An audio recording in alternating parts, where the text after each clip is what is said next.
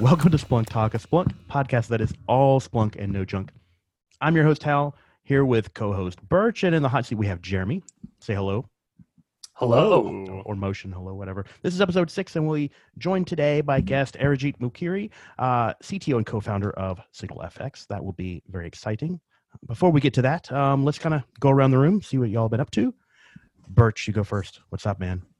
Oh man. So some fun news. By the time first off, we're not live streaming. So let's first just acknowledge that. We did last It's a sad time. day. We did, yeah.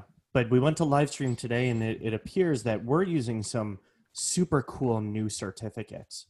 And those sweet 2048 or higher certificates are just too cool for Google. So live stream is off for today. We'll look into future options. But yeah, so by the time people watch this, I'll have a new role at Splunk. Aha. What is that going to be? I am, as of February 1st, I'll be moving into the products organization. Hey, cool. nice. Yeah. So I'll be doing technical guidance for the new field PM organization. And Awesome. so what the person running What is that a field organization, PM organization? I'm glad you asked. So this is a brand new organization at Splunk that is in place to help make sure that everything that the systems engineers, the sales engineers, the customer success managers, the people that are really day in and day out working with customers, we're able to stay true to what they need and what our customers need in shaping our product. So we're helping inform the direction of product as a cross-functional or horizontal part of the organization. And so an example of that is like within this new group is the upcoming Splunk Ideas, a new feedback and enhancement platform. That sounds really boring. I'm sorry. Yeah. No, I'm kidding. Because actually earlier today, I was telling a customer about some things that are coming related to feature enhancements. And this has actually been a long time customer request. Yeah. So it's a request about customer requests. Very meta. Yeah. So I won't be responsible for that project specifically. JC is your boss? One of the JCs? We have 3 JCs at the company? Yeah, we do have 3 JCs. Okay, yeah. Very cool. And 2 of them have a birthday a day apart. I did not know that part. Yeah, and those same 2 I affectionately refer to as my work husband and my work mistress. I know which one is which. I immediately knew which one is which as soon as you said that. But yeah, so a lot of love all around. You're talking about the New York JC is your boss. That's right. Okay. Gotcha. Someone who's been on our in our targets for a future guest. Oh yeah. Well, your work mistress is also excellent speaker. Anyone with the initials JC would be more than welcome as a guest. Jeremy, what are your initials? Are we going to get Jesus on the show? Is that what I'm hearing? I mean, let's aim high and see what we can do. Yeah. High and holy. Yeah. No, mine is JK. Just kidding. That's not very funny. I thought it was pretty clever. Keep working on it. Keep your day job, though. Any changes in your job this year? I can't take credit. It's all my parents. Sorry, what'd you say? Any changes in your job situation this year? What's up with you? Yes. There is a very big change in my job situation. I will not be working half the year because I'm taking on a new role of fatherhood. Oh. So, yeah. So which half of the day are you going to be working and which half are you going to be fathering? Yeah, exactly. Now, I intend to make full use of Splunk's extremely generous parental leave. So I will be taking some time off starting sometime in June. Depending on when the baby actually decides to come. Depending on when the download happens, so, yeah. That's right. I understand the mechanics involved. Yeah, so come June, we're gonna have to find. I don't know that we can find a replacement or an alternate for you. But I heard that there's like a fresh version of you coming to the world in June. Maybe they want to fill your spot on this. I think he's easily replaced, so we can talk about true. it offline.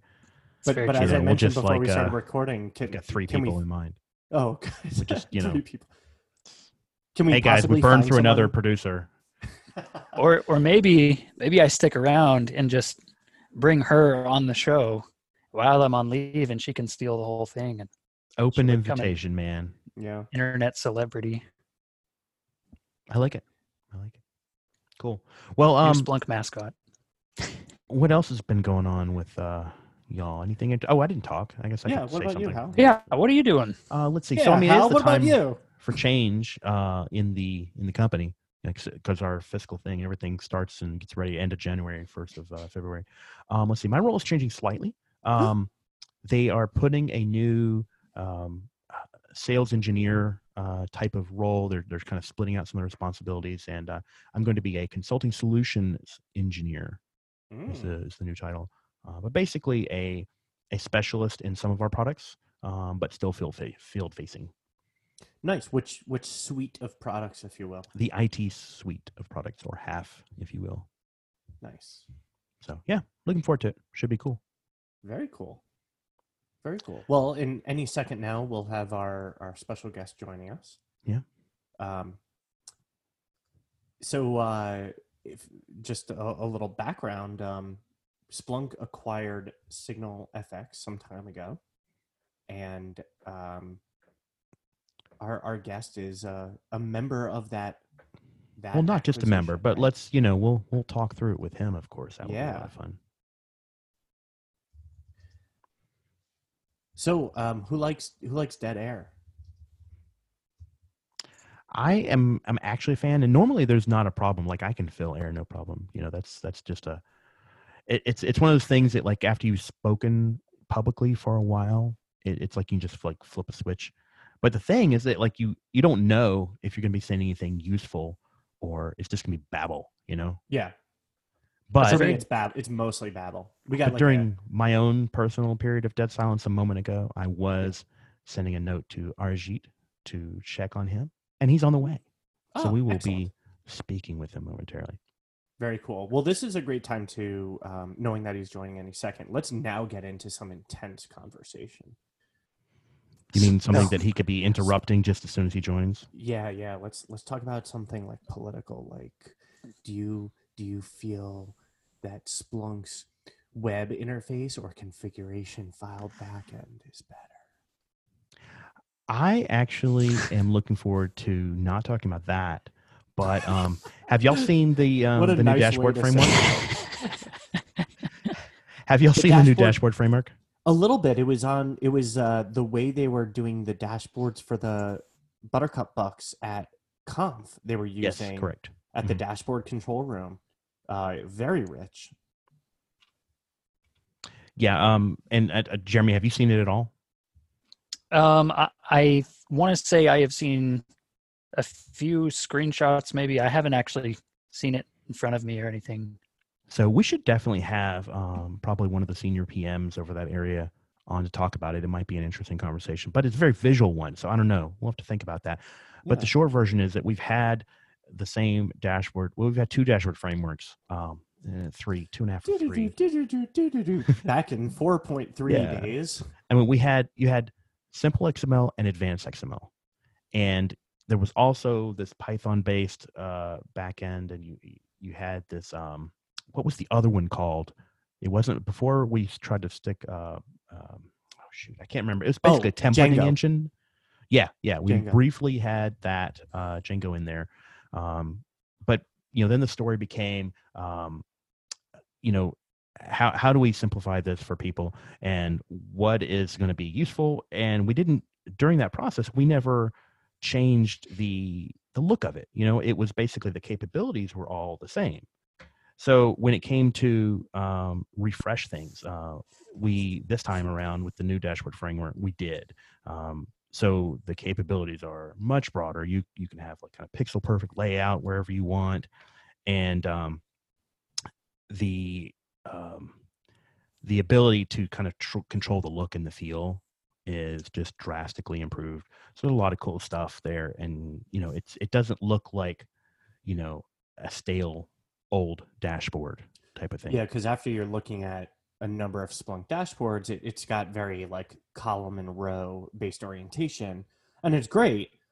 But to your point, I bet after looking at so many of them, it's kind of like you're seeing the same thing over and over. And what I saw, the new framework is just totally flexible. I Mhm. mean, things can go anywhere visually on it. Yeah, it's pretty neat. Did I ever tell you about when I was like really heavy into advanced XML No, and you Splunk did 5 not. was coming out? No. Oh, Yeah. story time. Put Okay. on your hat. Back in I think 2013, 14. The way you set that up, it was like you I was had telling some it no matter drug what. problem You would be surprised.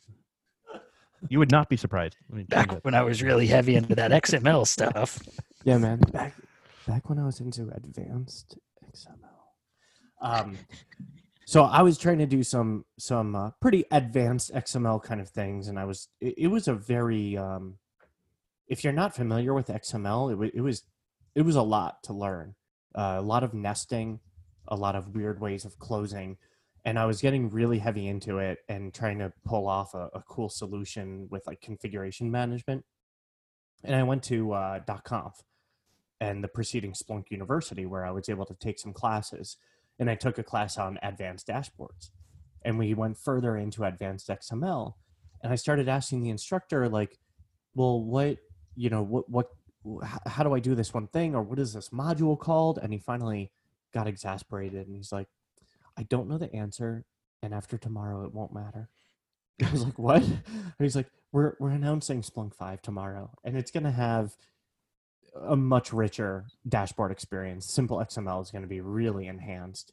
And so everything that you're trying to do is going to be just a few clicks in the new thing. So you might as well just wait until tomorrow. And I was like, but I want an answer. Okay, fine. Well, to be fair, that transition took a lot longer than version 5. And people continued to build things with advanced XML because the feature parity was not there at version 1 of Simple XML. Yeah, I think even forms didn't come along until like 6 or something. Yeah. Yeah. So, I mean, it took a while. And then we announced the deprecation of advanced XML, and that was a good thing. I don't think anybody really complained. But now the new hotness. We showed it off at Conf. You can find links and videos and stuff at the Conf Online website. And there's a beta. You can download the beta. Right, exactly. So there's an app in Splunk base. I think it's called like Splunk Dashboard Beta or something like that. It runs on version 7.3 or 8.0. And it says beta, but it's not. I'm trying to think how to phrase this. It's not the type of thing that's going to break, or lead to instability in your environment. It's merely a front end thing that we're calling beta because it's not finished. It's going to change some. So, and to your point, it's not like it's going to impact your old dashboards in any way because it's a whole new engine. So it sits parallel to your existing dashboards. So that's a really good point, Holly. You don't have to worry about it. Yeah, I mean, I'm sure I'm going to promise this, and then someone's going to turn around and be like, "It broke." No, there shouldn't be a way though. No, low impact for sure. Were you going to say something, Jeremy? Yeah, is it the same stuff that's rolling out with Mission Control? Yes. Okay. So you'll see this in a lot of things. Mission Control, which was announced at Conf as well, is basically the future of what we are going to be doing on the security side. So kind of bringing in capabilities from enterprise security, Phantom, UBA into kind of one place. And yes, the visualization framework for that and the look and feel of it looks a lot different. That is using the new dashboard framework. Okay. And this is probably, I don't think we've ever talked this much about like future facing stuff. So this is probably everything we're talking about has been already talked about at Conf. So that's why I feel comfortable with that level of detail. Otherwise, I would be freaking out right now and I'd be saying like, Jeremy, not cool. Not cool, Jeremy. This is we can fix it in post. It's fine. Yeah. No. Well, I'll say the usual our usual disclaimer is, this stuff is out there. It's subject to change, especially that's why we put the beta tag on there. Anything that we're talking about that might be, forthcoming and not yet available, hey, Thanks, that's still subject lawyer. to change. Yeah, Thanks, lawyer talk. Make your purchasing not lawyer decisions talk. based on what's This is available Splunk today. talk. Thank you. We should change the name to Lawyer Talk. Birch. Every time we'll have someone from legal as a guest. That sounds like an awful idea. That is a truly awful idea. We should do it once though, just for fun, like April 1st. Would be April like, hey guys, this is Lenny Stein. He is formerly our chief counsel. But I'm going to pretend to be a lawyer. Ask me a question. Well, now I'm speechless. Okay, so anytime you ask a question. So hey Birch, what did you have for breakfast this morning? Oh, I can't confirm or deny that I had breakfast this morning, and I plead the fifth. I see. That'll be the answer to every question, regardless of if it's appropriate, just for the fun of it. Okay. Have you ever, like, this is totally way off topic, have any of you ever like had to really seriously deal with contract language? Yes. Yeah. Like I've done some real estate stuff, and occasionally I touch the contract side on the Splunk sales, and that's like, I get it why lawyers get paid a lot. It takes stressful. A long time to put your head in that space. Speaking of head in that space, we just got a new head in the visual space here. We did. Excellent. Yeah. Well, thanks for joining us. Now, I want to be very careful and to not mispronounce your name, Arijit. So could you do us the honor? Yes, it's Arijit Mukherjee. Okay. Actually, guys, did I not say it very similarly? Yeah, you were pretty good. You were 95% right, and it's just that 5% that was so offensive. I don't want to. Yeah.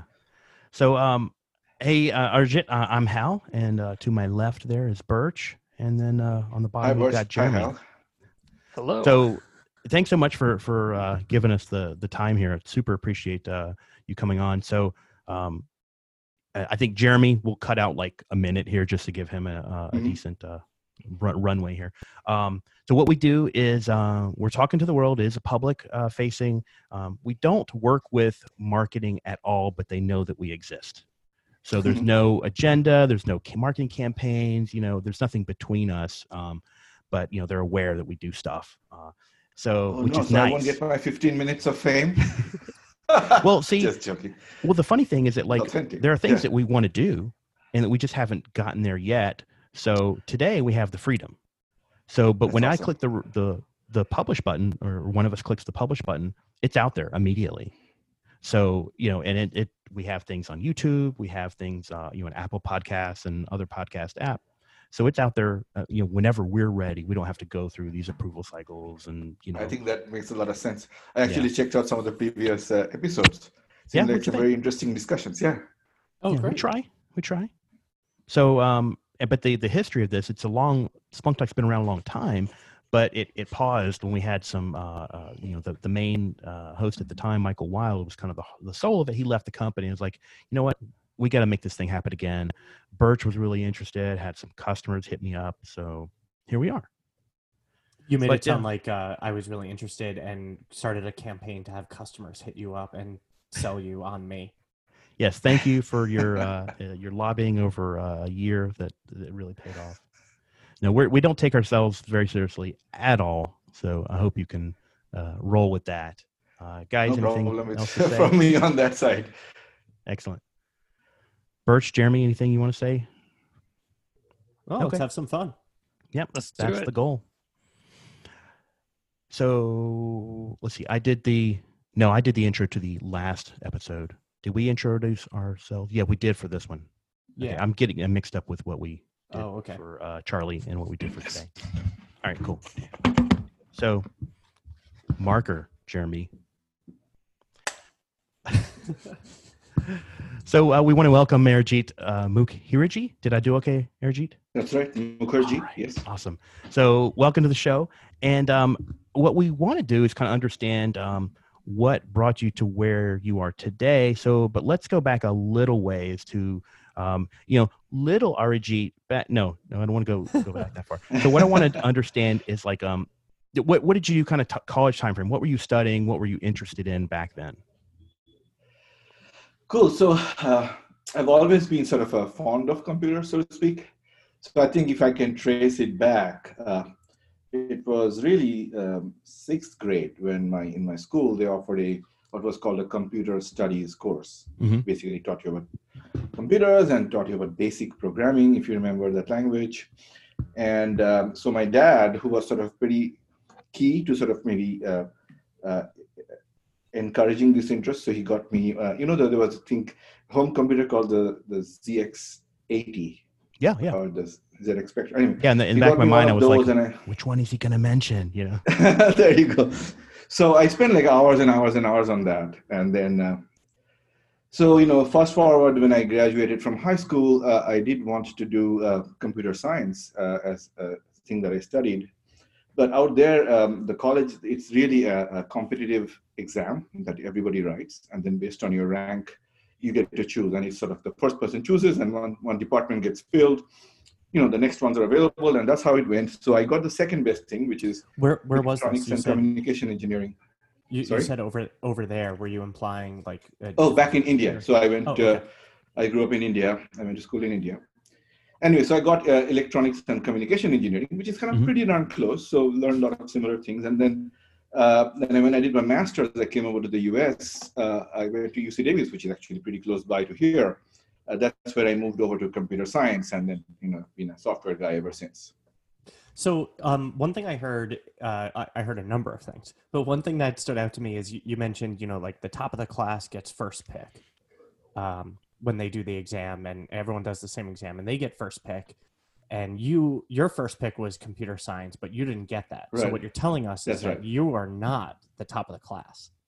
Oh, no, by any means. Well, I've heard of this before. This is something that, how many thousands of people are in line for this process? Yeah, so the college I went to, it's actually considered, I guess, the equivalent of India's version of MIT. It's called IIT, Indian Institute of Technology. There used to be 5 campuses, each taking about maybe 400 kids each year for undergrad. And I think the net number of people who wrote the exam is probably 150,000 or so. Oh. And then you probably had to be within 300 and something to score a computer science department slot in one of the 5. So relatively, it's very hard. You actually were top of the population. Yeah, no, the competition and the stress involved. It's very intense. It's very stressful. Yeah. Yes. So since then, actually, what the country has done is realizing obviously that good education is important. They have brought a lot other universities into the IIT folds by upgrading them and have facilities and curriculum and not. So now I think there's, just as the country has blossomed, there's far more options now. But it used to be somewhat different. I guess this was 1992. Yeah, that's what I'm talking about. Yeah. Mm-hmm. So flash forward a little bit to you're studying computer science after, and you're interested in software. Was there a particular topic or some focus that you found interesting? Because the world of software itself is very wide. Yeah, we know where you landed, and I'm trying to figure out why did you? It's like we have the spoiler, we have the end of the movie, and now we're going back. That's right. Back in school, like in 6th grade, when we had computer studies, actually, it's interesting. So the teacher asked all the students, like, hey, what would you like to do if you learn how to program? And almost 80% of the class said, write video games. Yeah. And you might assume that the teacher is going to be disappointed, but our teacher was very happy. He said, you know what? If you guys can actually go and write video games, I'll be the happiest teacher in the world, because it's one of the hardest things to do. Was there one kid in the class who went, write enterprise software? That's right. That's going to happen. Anywho, so I don't know. I don't consider myself a very, I guess, an artistic person. I've always been more about the mechanical. So in terms of software, I did not have a very specific preference, but it was probably going to be something where there wasn't a whole lot of user-facing stuff to some extent. So I was mostly interested in back-end guy. Mm-hmm. Yeah, coincidentally, since we're on the topic, when you go to school, especially in California and near the Silicon Valley, it's fashionable to love Linux, and it's fashionable to hate on Microsoft, because this was back in the day when, Internet Explorer was kind of steamrolling Netscape Navigator, and a bunch of stuff was happening. Antitrust was going on.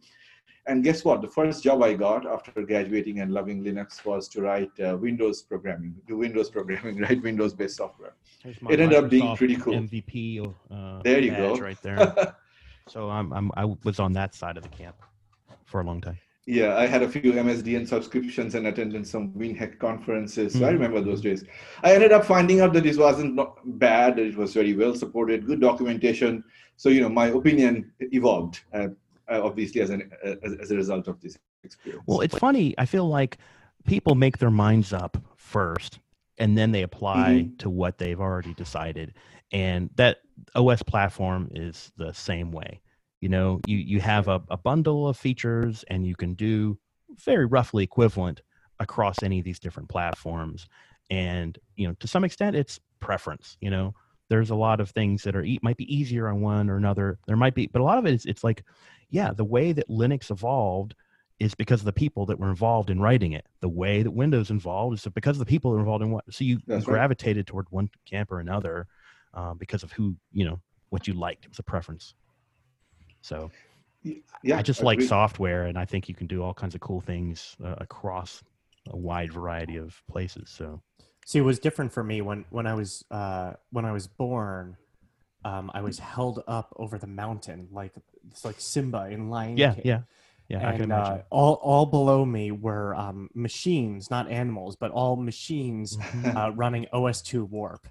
And because my Ooh. father worked for IBM, and so Uh-huh. I was ingrained to become an OS2 Warp programmer, and then that operating system doesn't exist anymore. No, it does not.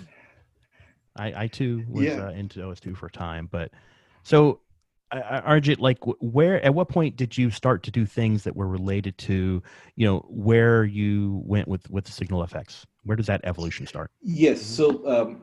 So back in Cisco, I did things entirely unrelated to it. But then at some point, I think it was back in 2007. So my wife was in India for an extended period of time, just having a vacation. She was between jobs. And I had a whole lot of time. So I decided to apply to this company called Facebook, which wasn't really, I didn't I know think we've much heard of about it. it. I knew a friend had gone. Yeah, Yeah. maybe. And so anyway, so that's kind of where I joined the company. And what they asked me to do, along with, I This was think, 2 or 3 other people.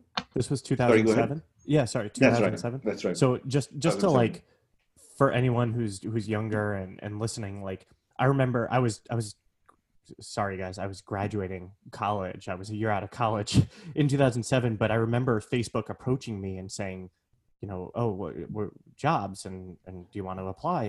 And I was like, man, the engine, the platform that Facebook runs on right now is so crude, and it was like at that time it had grown so fast and they were still using a very antiquated like engine and That's right. platform. It wasn't as dynamic and user friendly as it is now, and I just remember being like, I don't want to go near that. That's right. It was And all now you've got PHP, and I people. felt. I was just going to say, now you've got people all over the place snapping up React developers like hotcakes. That's right. That's right. So We were just in a discussion, like within our team, we want to migrate some of our product into React, and I've been sort of following that development too. But anywho, so I joined Facebook, and like you said, like, yes, it was written on PHP, and it was not really a sort of it was sort of all over the place. The company was growing at that time. Actually, MySpace used to be the big gorilla because they were at least 3 times as big, and Facebook was just like relatively small, very popular among the college students, of course, but not much more than that. So anyway, because of that growth, they wanted to do better monitoring and operations. And they were using a bunch of open source that was kind of not really working out very well. And they felt, well, a lot of the employees came from companies like Google, where Google obviously always has been a sort of leader in terms of their thinking about how they operate and whatnot. And Google obviously spent a lot of effort and engineers and money on this thing called Borgmon, which was used to sort of monitor the Borg infrastructure, which is their version of, I guess, what Kubernetes eventually is emulating in some sense. And so that's what we did. We ended up writing. that came later, but yeah. Yep. Hal is for those on the audio only stream, Hal is showing us what a book is. Oh, thank you. No, I should have read it. Thank you very much. This is site reliability engineering, how Google runs production systems. So very well known in the industry. Yes. Yeah, so that's how we got started. We built a monitoring system, and then we found out that it was kind of a useful thing. Engineers loved it. And, there's always, you want to use something that's developed in-house. So there's a little bit of that unfair advantage you get. but then you get all the feedback, and like everything else in the company, the scale, the service had to scale like really, really fast. So it was a really fantastic experience. And because it was an internal team, we were the product managers as well as the developers. Everybody would come to us and say, hey, I need this, or this product sucks because of that. And so it evolved and gave us a lot of perspective. So that's kind of how I got started in this space. And then Fast Track, a few years, 2013, one of my coworkers, Phil Liu, he was also a member of this infrastructure team. And then he decided that I'm going to go start a company around this. And he reached out to me, and I said, you know what, if you're going to start the company, I'm going to join. So he and our other co-founder, Karthik Rao, they got together through Andreessen Horowitz and started the company. And I joined them as the first employee. And so I've been with the company, SignalFX, since the beginning, effectively. Neat. Neat. What was your title just prior to acquisition? Was it CTO? Prior to acquisition, I was the CTO. That's correct. So, yes, I mean, you were employee number one. What was that like? I mean, you had been at a big company, very big company, and right. Were you hired at Facebook out of college, or do you had some other experiences? No. I was was there Cisco in for a while Cisco too. for many years. So, so when I joined Facebook, it was actually quite small. Okay. Maybe a net of 400 employees, less than 100 engineers. Okay. And so the whole engineering effectively knew each other. It was kind of small, growing fast, of course. Mm-hmm. Mm-hmm. So I kind of really liked it because I think two things did it for me as far as that experience is concerned. One is just the fact that it's a smaller company, just feels more dynamic when things grow, and you feel more in the loop, and you see your impact to the company much more so than if you're in a larger organization, for sure. The other thing is I was in what's effectively like product or device development back in Cisco, where I used to work on voice over IP and later on like virtualization, but our products were sold, like they were packaged software or packaged devices that the customer would buy. So it was like a 1 year long like cycles. And Facebook being a website which didn't even charge anybody, like you could update the site every day. And so just the speed at which you could move was just mind blowing. And it's like drugs. Like once you get used to it, not that I have tried it, but once you get used to it, like you don't want to get back. And so to me, that was a great experience. So when I joined SignalFX, like just having that experience on an even smaller environment, and then seeing not just the engineering work develop, but also just the life of the company and what it takes to sort of go raise funds and try to find the first customer and how do you do marketing. Like just getting exposed to that was pretty awesome. So anyway. So I was just saying, prior to the Splunk acquisition, what was the growth of the SignalFX company size during you were employee number one? So we grew pretty fast. So I think by the time we got acquired, which is about 6 years into the life of the company, we were about, give or take, 250 employees, about 80 in R&D and product management, and the rest in sales, marketing, and various other function support, and so on. So we were, the first, maybe I would say 3 years or so, we grew slowly, right? So we were maybe about 40 people by the end of maybe 2016 or so, and then around 2016 or so, and then we started growing quicker, because once the product got into the market, then obviously you need to sort of grow the related functions, and this is obviously a very competitive field, and so so that side of the business blossomed. Right. So one thing I've always, it's like a black box to me, is how do you go from working on this functional area at a company to starting a company working in that same functional space without just getting sued until you're bankrupt? I mean, are you, you know what I mean? Like are you taking I totally get what you mean. IP, and how do people start their own companies like that? That's a great question. That's a very, very good question. We did it because asking for a friend, not that I'm looking to of course, without a doubt. Yeah. We did it because, and this is actually what was the most fun part of being at SignalFX, was we actually did things very differently. So we did not build the same thing again, which is where you might run into a lot of these concerns. We said, look, we've done this for a few years. We've seen what worked and we've seen what didn't work. We've seen, what. So we all had in our mind, we had formed an opinion on what does the so-called perfect or a better or much better monitoring system look like.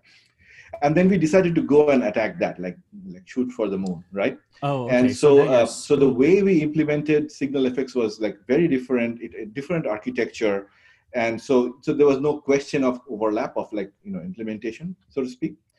I think you were going to ask a question. I can. No. Well, just pay no attention to the chat, by the way. Right. So just clarifying, like, in a sense, it's that you went off and you said, look, we built this thing at Facebook for Facebook and their very specific environment. But if we want to solve the same concept, we're now talking about solving it for a much larger scope. That is much correct. globaler environment. Yes. Yeah, let's go with that. A globaler environment. By the way, guys, we're starting a company. Right. It's called Globler. Yes. So, one of the things we did is after the company got started, we went and spoke to a bunch of the sort of the big, because observability monitoring is something it's kind of important. And what we found is the technology leaders in the space, like the Googles, the Netflix, the LinkedIns, the Twitters, what have you, like all of these guys, Facebooks, they all actually have their own homegrown systems. They spend lots of engineers, they spend buy thousands of servers, and they do this because they know this one of their differentiators, how they can scale and operate efficiently. But in terms of open source or what's out there, if you're not one of those guys, it's very little, right? And so what we found is, as we actually, all of these companies we went and talked to, we found that philosophically, there were certain things or certain ways they all looked at it. It's just the path or the implementations for achieving those goals were different. So we knew that at least if we hit all those points about, being able to, for example, in our case, collect data from a diverse environment, have a very scalable store where you can store all of this, have a well-defined query language where you can query this and do sort of advanced analytics, have some kind of way to do alerting. The principles were the same, the implementations were different. So what we did on top of that, we decided, it ended up working out very well, is we realized, look, speed is always preferable. Everybody wants answers quicker, faster. What if instead of doing that, we sort of turn the model upside on the head, and instead of having a database where you run queries from, what if you had an end-to-end streaming architecture, which was unprecedented in this space, speaking of not getting sued for patents. And we invented such a streaming architecture, which give us almost real-time response, for example, within 2 to 3 seconds, regardless of the size of whatever infrastructure you're monitoring. And that ended up being a huge, huge deal. And that's one of actually continues to be a very key differentiator for us. The reason why we got a bunch of patents in this space, in spite of, there being other products. Okay. So anyway, so that's kind of one of the most fun things to work on and help invent. So I want to dive more into scale in a minute, but I wanted to go back to a word that you said that we really need to hear your definition of, and that's observability. So can you kind of set the stage for observability? Yes. Globler. Globler observability. Yes, let's do that. It's really to observability means you're in a complex environment and you want to be able to reason about it or to understand what's going on in it. So it's slightly different from monitoring, and let me sort of explain what I think monitoring is, and then we get into observability. So monitoring typically means that you're looking out for things that you might go wrong. So for example, a Nagios check is a perfect example. I know this port must be up. I'm going to run a probe every minute, and if it's down, then I know something is bad. So I'm looking for things that might go wrong. But fast forward to now, and when you're in Kubernetes and containers and microservices, there are so many of those things that it is extremely hard for me to predict and guess every way it's going to fail. That just doesn't work. And so what then you need to do is, instead of measuring the temperature, you probably you do in a hospital bed, you're always measuring somebody's pulse. And so you keep on collecting telemetry and you store them so that if the unexpected issues occur, that you have the data and you have the ability to analyze and slice and dice it to figure out what happened, because you cannot potentially predict every possible thing and look out for every possible thing. So that's how sort of observability slightly differs from monitoring. It's a broader scope. Obviously, monitoring, alerting is a big part of it, but it's not all. The idea is really sort of getting a globaler data set from your whole environment, storing it in there, for the case when you're going to need it, because that's really the name of the game. Okay. And coming from a world where, and maybe a lot of people that are listening to this podcast, which is Splunk, and frequently we are talking with people about log messages. So, observability means more than just log messages. Yes. What does it mean as far as That's great. So it's a good question. So I mentioned like collecting telemetry from everybody. So what telemetry are we collecting, right?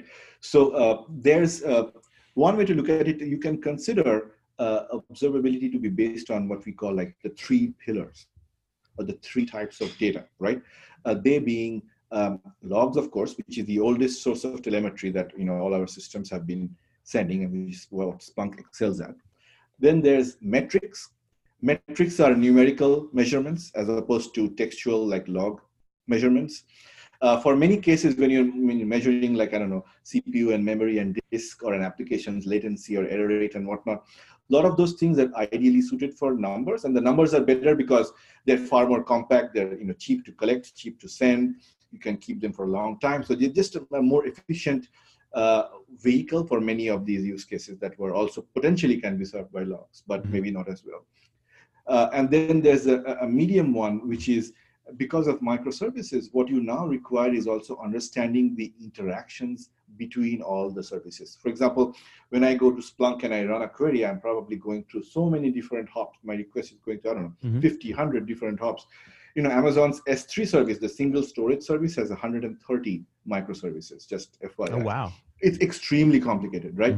And so problems a lot of times don't happen within a microservice. It happens in the interactions between them, which is, again, like I said, you cannot just predict how many ways 130 microservices might interact with each other. That's very interesting. I want to underline that for a second. So you're saying that of the 130 services, to take your example of S3 here, there might be an issue that an end user or developer is seeing, but if I'm watching 130 microservices for the expected output, I would not see anything wrong a lot of the time. So that's a lot kind of what times you're that saying? happens. Okay. That is a lot of times that happens because one of the things that metrics isn't good at is it statistically things may not show up. So when I'm serving 1,000 requests and maybe 5 of them fail, it's a blip on the radar and things kind of look fine. I'm getting great output. But if you look at the 5 requests that failed, there are 5 unhappy users that just had the requests fail. So for them, it's like 100% failure, right? Yeah. And so the only way to really understand that is to be able to track transactions through these services to see how the individual experience is performing. This is the end user experience. That's what traces or what's traditionally application performance management, APM, tells you. And so we need all 3. We need logs, we need metrics, and we need traces. One simple way to, I think that I like to make sense of it is metrics are like the canary in the coal mine. Like I can observe metrics and I can know, what, the P99 latency went up or the error rate went down or whatever. Like I can put metrics in dashboards, I can alert on them. It tells me when something is afoot. But where the problem is in a complex environment, that's what traces tell us, because I can see that, all the requests flowing through this node or this microservice seem to be failing. So it helps me identify maybe where the problem is.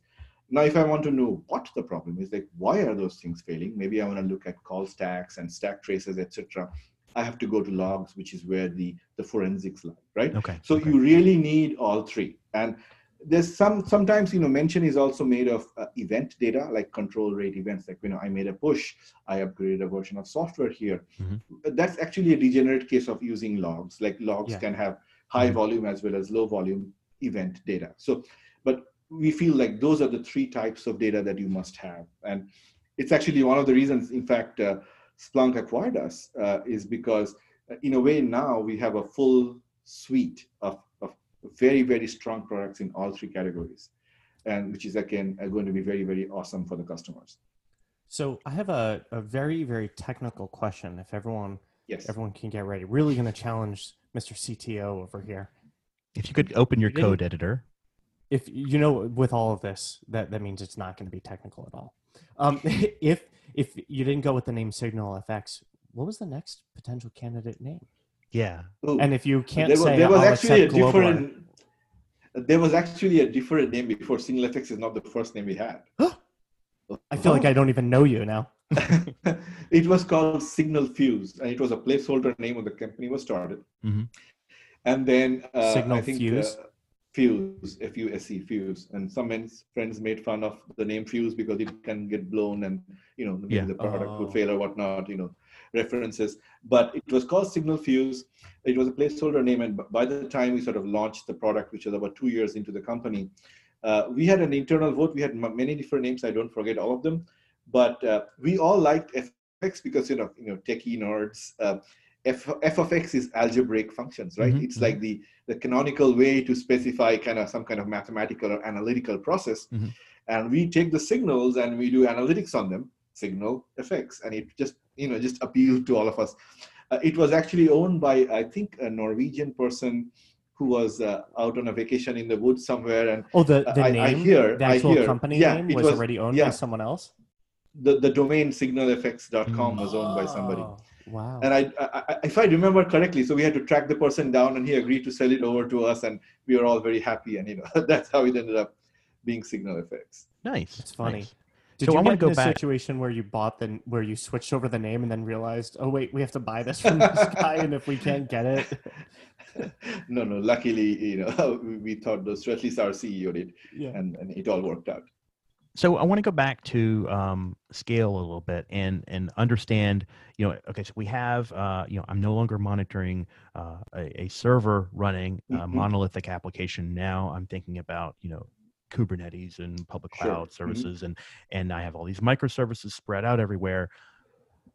What is the multiplier here? How many more entities am I having to track in a typical, small, medium, web scale large environment? Right. So it's a fantastic question. I think the multiplier is at least 10 to 100 times at least. One thing I like to say is that it may not be so common to find, let's say, a company that runs 10,000 servers. That's a pretty decent amount. Obviously, Splunk is large. We run many more than that, and so did some of the other biggies. But 10,000 it's a hefty number, It's right? Respectable. Mm-hmm. But if you were to ask, like, go to San Francisco, wherever, ask, like, who's running 10,000 containers, like, you'll find them a dime a dozen. And that's really, with virtualization and with containerization, this is really the name of the game. So what we are finding is, even though you may think, I'm not like a Splunk or a Google, I don't need scalable monitoring system or whatnot. You kind of actually do, because the amount of observable entities in your environment is exploding. Like, to the point where now, if you look at Kubernetes, the pattern is to run individual processes as containers, right? So you have a bunch of them in a pod. Mm-hmm. Every one of them is an observable quantity, right? And sure, you can sort of try to be blind to them, and you'll pay the cost for it. So the number of quantities. The other thing that's also very interesting, which is actually a far more subtle problem, is with these modern environments, there's this thing called churn, which happens a lot. So, back in the day when I had a server, I probably leased it for 3 years, which is what Facebook used to do when I was there. And then after 3 years, it would go. So these things would like run for 3 years. Mm-hmm. Then came Amazon, where Amazon said, I'm going to give you this virtual machine, and maybe it runs for a few months, and I change it, or it gets retired or whatnot. Then come containers, and containers sometimes live for minutes, hours, days, right? Lambdas live for milliseconds. And then the problem is that I cannot forget what happened with these containers, because if I want to go back 6 months later, I would say, what? How was performance 6 months ago? Like, how do I plan for this year's holiday season? Yeah. If I lose all the data, then I don't have anything to base my decision on. So, which means that you have to keep a history of an ever increasing number of things that have all lived and died. Like, you have to remember the history, like the Wayback Machine almost.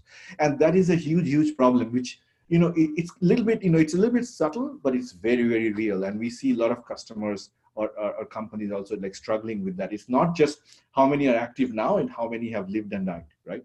So those are the two aspects that make it a very challenging problem. Yeah, and then you got to think up a naming convention for your containers. You're going to go through your favorite movies in like the first, 10 minutes. I mean, that's why you always use the periodic table, because you get a good amount there. Because why would you have more than what, 150 containers? Yeah. Mhm, 640K of RAM, no Yeah. problem. Yeah. So as the so it sounds like you were at the end, you were kind of talking about how, companies of different sizes, you don't have to be web scale to need this type of approach is kind of your point. No. Okay. Yep. So are there things that so I heard you say APM before, application performance minute. Is this the SignalFX APM? Are they one and the same? Yes, so we have APM as one of our offerings.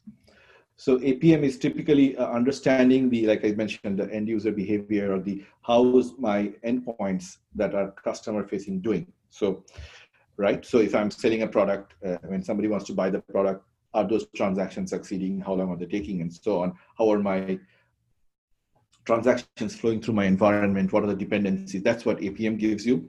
But as I mentioned, you also need metrics to just do the sane, like bread and butter monitoring, understanding the high level, like what's the view of the entire environment, right? What are my canaries in the coal mine? What are the things that I should just observe from a holistic point of view, alert on? And then there's logs for forensics. So we SignalFX had metrics, which we call infrastructure monitoring product, basically the infrastructure side of things, applications, hosts, instances, and whatnot. And then the APM product, which was called microservices APM, because it was an offering that was optimized for sort of microservice environments where there are lots of little things as opposed to few large things, which is the traditional monolithic architecture. And then with Splunk, one of the things we're doing very rapidly is integrate logging capabilities into this. So make it a trifecta. It's a one-stop shop for customers. The reason it's very desirable from if I was a customer is there's really a multiplicity of tools that comes about to be, right? So if I'm using one tool for logs and another tool for metrics, another for APM, at some point, if they don't speak to each other very well, and if there's friction, when I have to change context from A to B and learn two different, it's very painful. And frankly, developers, operators, they have their day job. Their job is not to learn to how use tools that are really not their core business. Right. And so the more simple and smooth and integrated you can make it, the better it is. So that's really the goal. Okay. That we are so shooting. I'm going to ask that something. It might be a hard question. I don't know, but I want to get your thoughts on it because you kind of led into it, which is people have their tools and their preferences, and at Splunk we have a thing called SPL, SignalFX, evolved a different way to solve different challenges, but there's some overlap and understanding. So how do you do analytics and ask open-ended types of questions against this data that's in SignalFX? And is it different fundamentally from SPL? Are there similarities? One word, signal flow. So we also have a language. Okay. Not to be left behind. So what we did was, so we realized that, again, analytics was going to be the key. It's not that, I have storing a lot of data and I'm able to scale up my data stream. And anybody can pop up a dashboard. Exactly. What you do with the data, the kind of questions you can ask of it, that's what's important. So we had a very big focus on analytics capabilities from the beginning. And what we did was we actually have an analytics engine, which is this streaming analytics engine I spoke about. It's almost like it's very similar to the way Splunk works, where, Splunk's SPL has pipelines where you take the data, you do some modification, you pipe it to the next one, do some modification, and on and on. Extremely similar. It's a data flow language called Signal Flow. It looks very Pythonic. And so the idea is very similar. You have these pipelines where you query some data, apply some filters, do some transformations, do some aggregations, and on as much as you want. It's like Lego blocks. You just put them in whatever way you want. The other thing we have in Signal Flow is the ability to combine pipelines. So I can have pipeline A, I can have pipeline B, maybe one is cache hits and one is cache misses. And then you can do math involving, you can say A divided by B. And depending on how the data was grouped, maybe by data center or by whatever, by host, you do the group-wise analytics when you do A divided by B and produce one or n results. And then what we did was this actually became a programming language, this Signal Flow, which has ability to, for example, include other Signal Flow functions from other people. It has ability for you to define functions that you can use, and there are libraries that we have. So it's actually very, very... So the name SignalFX really has some meaning behind it in that sense. So there is totally, analytics is like the core part of the product. And that is also, one of the reasons why this resonates a lot with a lot of the more modern shops is that they are moving towards what's called immutable infrastructure and code-driven, deployments and whatnot, Terraform. Infrastructure as code. Infrastructure as code, right? And this is exactly where those guys, they're like, look, your UI is pretty and all, but I want to just do things programmatically through scripts, through APIs. Mhm. And they love the expressibility of our language, because it just doesn't do one or two few things, but it's very flexible. You can do whatever your heart desires. It's obviously to some limit, but that's the idea. So in your time working and creating and building out this, this excellent product that's now SignalFX, are there some of your favorite stories that you can share of customers that we can reference on? Obviously, got to be careful about what we say in a podcast forum, but any stories come to mind that just kind of like, wow, they did something really cool that, that surprised you? Yeah. So for a while, this was years back, there was a customer called, I think, Clarivate Analytics. They were a part of Thomson Reuters, their patent arm. I don't know whether they're still customers or not. You will have to check. But when we went and talked to them, they were very sort of forward thinking as an organization, also in terms of also their operations. And they were in a microservice environment, and they would push code pretty regularly, at least once a week, if maybe not more frequently. And what they said was, look, uptime is very important to me. So I want a very sort of high level KPI, like, is my deployment, is my infrastructure healthy? I want a health score for everything. And if the health score is bad, I'm going to revert back and go to my previous version. And initially they had a team of engineers, at least a couple, if not more, who were writing a bunch of sort of, special scripts and so on, just customized for their use case to compute such a health score. And when they saw us, like the idea, just the lights just turned on and said, you know what, we think we can express whatever thing that we were sort of had these team building scripts for, just as signal flow program. And this is what they did. And this is very cool to me. Like, this is really an example of, what we say actually being reality. So it gives me great joy that they were able to do that. So that was a very interesting one. Another one was there's a large apparel manufacturer, which I shall name, in the Pacific Northwest, and they are moving to selling a lot of their product on the phone, like through applications. So they have these launches, where new product launches, where they're extremely popular. People like the millions will come and try to buy them, and their monitoring was 5 minutes behind, but by 4 or 5 minutes, they probably sold through their inventory. So they wanted to know, like, are our users having a good experience? I know I can sell my shoes, but are there lots of failures? Is there unhappiness? And when they used us, it was like a night and day. Instead of knowing 5 minutes later, because they used a lot of lambdas and whatnot to scale up and down, they could see within seconds how things were going. So I hear that they used to have a team of 200 people in this big war room that was observing every release. It became like at least a fourth or a fifth of that number. They were able to do far more releases. That's actually real impact. Like, these are digital businesses being able to sort of monitor effectively and well at scale in real time. That was also a very, very interesting one for me. So go ahead. Okay. So how about a different perspective? Not a technical question per se, but was there a time while you were at SignalFX where it looked like it wasn't going to work out? Like the company wasn't you were fearing for the worst for the company? Runway looking short. Yeah. Let me tell you this, or maybe everybody knows it, but life in a startup is usually that way. It's usually like that, right? It's like, it's like between two poles. Like, one day you're feeling, my God, this thing is going to be fantastic. Look at all this promise and this opportunity. And the next day you might feel doom and gloom. And yes, happened, and multiple times. So that's actually one of the very valuable lessons. I don't know, maybe I'm a sucker for punishment, but I maybe signed up to go through this process. And when I signed up for SignalFX, but yes, it happens a lot because, as startups, deals, whether they happened or not, or a customer comes and suddenly says, you know what, I want this high bar of either scale or performance or whatnot, and you got to give me this. Sometimes you make it, sometimes you don't. Outages, something make you worried, like, is this thing gonna live? Like, how are we gonna deal with it? Fundraising is always a challenge. Like, you always have to fundraise, right? Yeah. And just like money politics. never runs for a whole. Yeah, exactly right, exactly right. And so yes, there were many moments. There were ups and downs. But one of the things I realized that if you get sucked into the middle of that, which you of course do to some extent, but if you what gives you relief is if you look at it from maybe a $10,000, 30,000 foot view, is you see whether the overall indicators are positive or not. Maybe the path is like a very up and down like an earthquake, but as long as it's sort of going up and to the right, you feel that, maybe let me have that sort of perspective that, it's okay. That's a good tip. That's the best we can do. You build a good product, and then, there will be customers, there will be companies that are interested, something good would happen out of it.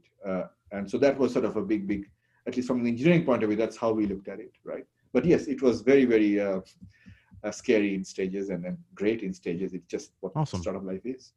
Excellent. So we're running short on time, and I want to be, very considerate about your time. But as we close, I want to think about, as a CTO of a startup, and it's we're at the beginning of 2020 here.